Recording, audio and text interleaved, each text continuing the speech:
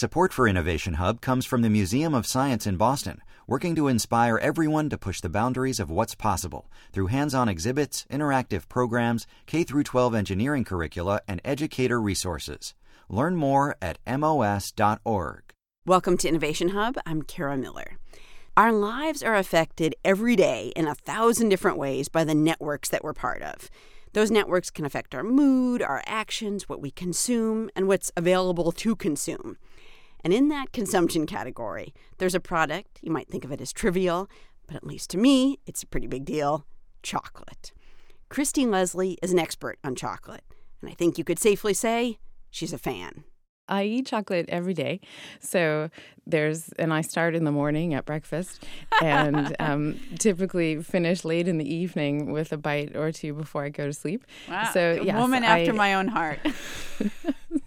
I do enjoy it. Leslie is a lecturer on global studies at the University of Washington, Bothell, and she's looked at the complicated networks that get chocolate to us, starting in Africa, where most chocolate begins. And right there at the origin, there is a strange paradox. I spent most of my time in Ghana, which is the world's #2 producer of cocoa. And the months I spent there in the field on the farms were definitely the months where I ate the least chocolate ever of my life.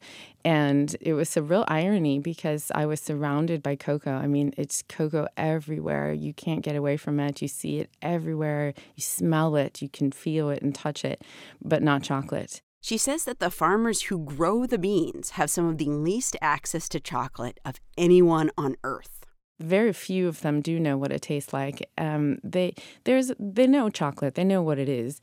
And there are traditions of, for example, if parents are traveling to a city, they will bring chocolate back for their children. Men will give it to women as a romantic gift. So they have, some of the same ideas about chocolate as we do here. It is just it's a question of access. And in the rural areas, cocoa farming is a rural endeavor. They do not have the same infrastructure. They don't have the infrastructure you need to support a chocolate industry. And by that, I mean a cold chain. And so because the daytime temperatures are so high, chocolate will melt if it sits on a store shelf without refrigeration. And so in the rural areas, even just keeping chocolate around long enough to sell it is a challenge. This idea of a cold chain, a way to keep chocolate at a safe temperature as it travels around, that, along with money, is why there's not a whole bunch of chocolate eating going on in wide swaths of the world. But there's a lot of money to be made if the melting point of chocolate could be raised. And not just in Africa, even in the U.S. in the summer, it's hard to get chocolate shipped to you in the mail because the temperatures are just too high. Not that there haven't been efforts to make chocolate less fickle. The military actually produced chocolates of high melting point, so they would survive the rigors in the fields. Mark Giltonen is a professor of plant molecular biology at Penn State University. There's been efforts to market chocolate in tropical countries where temperature control is a big problem. And once chocolate melts, if it's not properly processed back when it solidifies, the crystallization of the butter will not be proper, and basically the chocolate's ruined. Giltonen has been studying the cacao plant for years. And in 2015, his lab discovered a bit of a holy grail, the gene that controls the melting point of chocolate.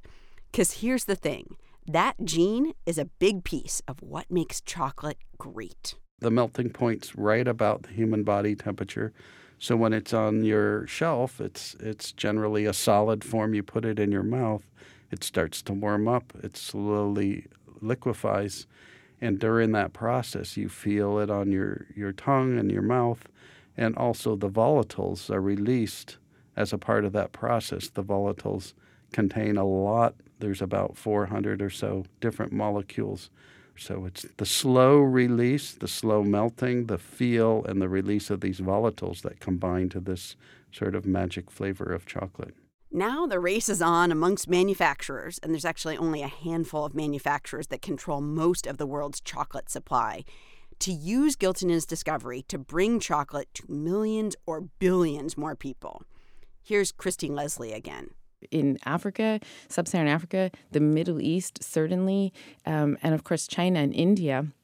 These are the big emerging markets for chocolate, and without a cold chain in many of these areas, they can't sell without engineering a bar that can withstand higher temperatures. But Giltinan says that even as those wealthy manufacturers try to use science to expand their reach, they're running into one serious headwind: climate change.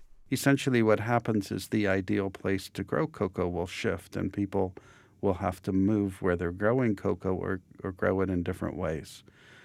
We are already seeing in some areas, at least farmers are reporting some, let's say, periods of low rain or drought or periods of very high rain, sort of shifts in the rain distribution throughout the year. And that's really important for cocoa. It can't take drought, it can't take flooding. It needs a good distribution of water. That increases cocoa prices, it puts more pressure on industry, and farmers get squeezed. Giltinan says genetic modification could likely help the chocolate industry cope with some of those pressures, but the key players have resisted genetic modification. So now, as the planet heats up, the race is on to raise the melting point of chocolate in a way that allows it to maintain the properties that so many of us have fallen in love with. At this moment in time, I'm very much enjoying my salted brown butter chocolate, either milk or dark. There's a company called Cacao de Colombia that's making a single origin chocolate from the Araco plants.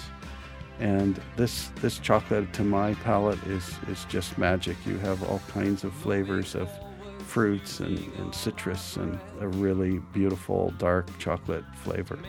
Christine Leslie is an expert on chocolate who teaches at the University of Washington, Bothell, and Mark Giltinan is a professor of plant molecular biology at Penn State. We've got more on their work and on the melting point of chocolate at our website, innovationhub.org.